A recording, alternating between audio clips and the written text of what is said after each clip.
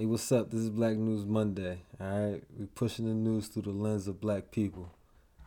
We're gonna shed some light so we can navigate through 2021 and the future ahead of us. It's a lot to navigate. I can't do it by myself. I was talking to my man Ike. He got a lot of game to spit. He been linking up with a lot of people doing work that that I couldn't do. I'm over here. I'm trying to spread some news. He making news. I'm gonna let him speak on what he got in store and the things he been working on and what his focus is. But we got a couple interviews coming in the weeks ahead. So stay tuned for that. We got a new format for the show, and it's not even really gonna be an episode. So this Monday coming, Monday before Mother's Day, I believe, we're gonna be dropping about 4 or 5 different clips about different subjects. All right, stay in tune with me for that. Right now, what we doing is we talking about something called the 1619 Project. 1619 Project. If the number 1619 stick out to you, it's probably because you're aware of the first black slave ships being brought to the United States. That was in 1619, and 2019 was the 400-year anniversary of that. We used to anniversary being a celebratory word, but the 1619 Project is a Pulitzer Prize winning long-form journalism project developed by the New York Times. Its official mission is to reframe the United States history. That is, removing the boundaries that make the United States great and horrible all at the same time by placing the consequences of slavery and the contributions of black Americans at the very center of the national narrative instead of on the fringes of society in obscure settings that don't provide any fact-checking. Bringing it right up front. A key part of the conversation created by the project is the obligation that almost 100% of contributors be African American contributors. The narrative they give can't be replaced and may be hard to communicate in the position I'm in or that some of you may be in, which ain't at the top of my job food chain. We need publications like this and ones like Exterminate the Brutes from HBO Max to say what we can't. They got the resources to fact check, curate, and strategize an enormous amount of information that individuals like us battling individuals or companies or corporations or court cases simply don't have. We need respectable organizations like the New York Times Magazine, HBO, and all the other ones who are already in the rooms where we need to spread messages. They're literally in the bedrooms and at the coffee tables of the people in any group that anyone could try to reach. If the New York Times or HBO can't get a hold of you, then you need to improve your life. Like, it's 2021. We use VPNs, not flip phones. Some of us. But I'm scared to talk about race in America in any honest terms with my white coworkers. I'm a federal contractor. I work with the U.S. Navy. And the history of the United States tells me I can't work there with the untrained thoughts I have. But I continue to do my job well, and I don't allow factors outside my place of work to affect my work relationships. Easy fix, don't fuck with nobody at work. It's not at work. My closest coworker, let's call him D, white dude. He made sure to let me know his girl was black. Well, let me not say that. He didn't make sure to let me know. He got a prominent picture up at his desk of him and his girlfriend, and she's definitely black. I guess he been with her for years. I think they lived together. And for what I understand, he been, with her through the whole mental health situation and cloud that 2021 brought us.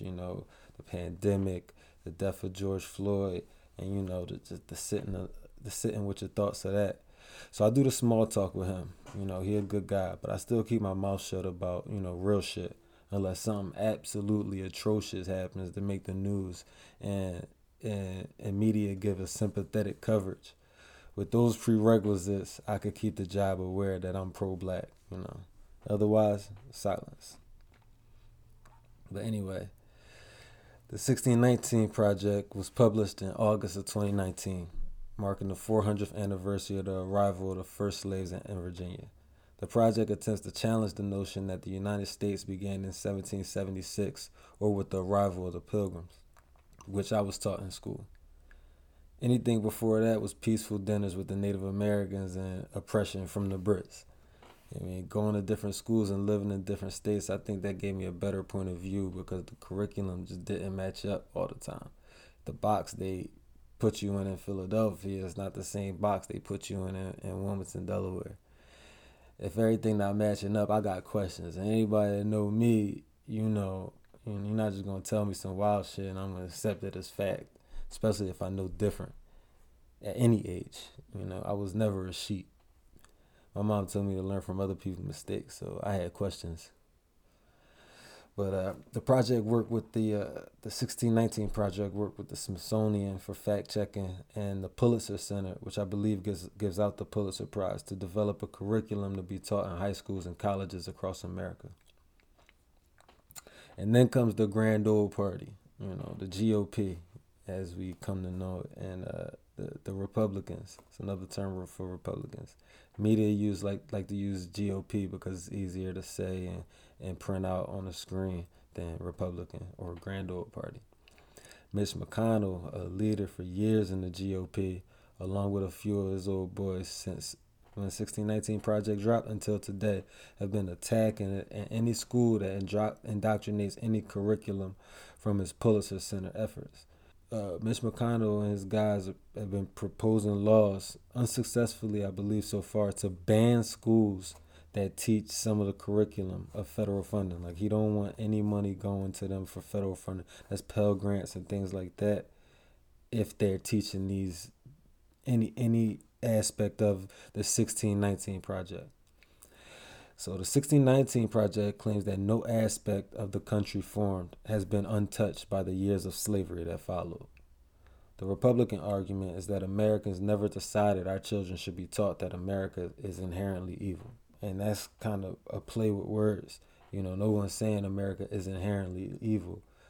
The facts are being laid out, about what happened and the effects thereof. But I recently read something saying, or I was watching the news recently, and they were saying that there's been a severe lack of local news, And what that means is the news that we have, the national news that everybody's used to, the CNNs, the MSNBCs, the Foxes, that's not for your locality. It's not putting everything in a frame of mind that the people local to you have, right? And what that allows is for motherfuckers to get away with murder.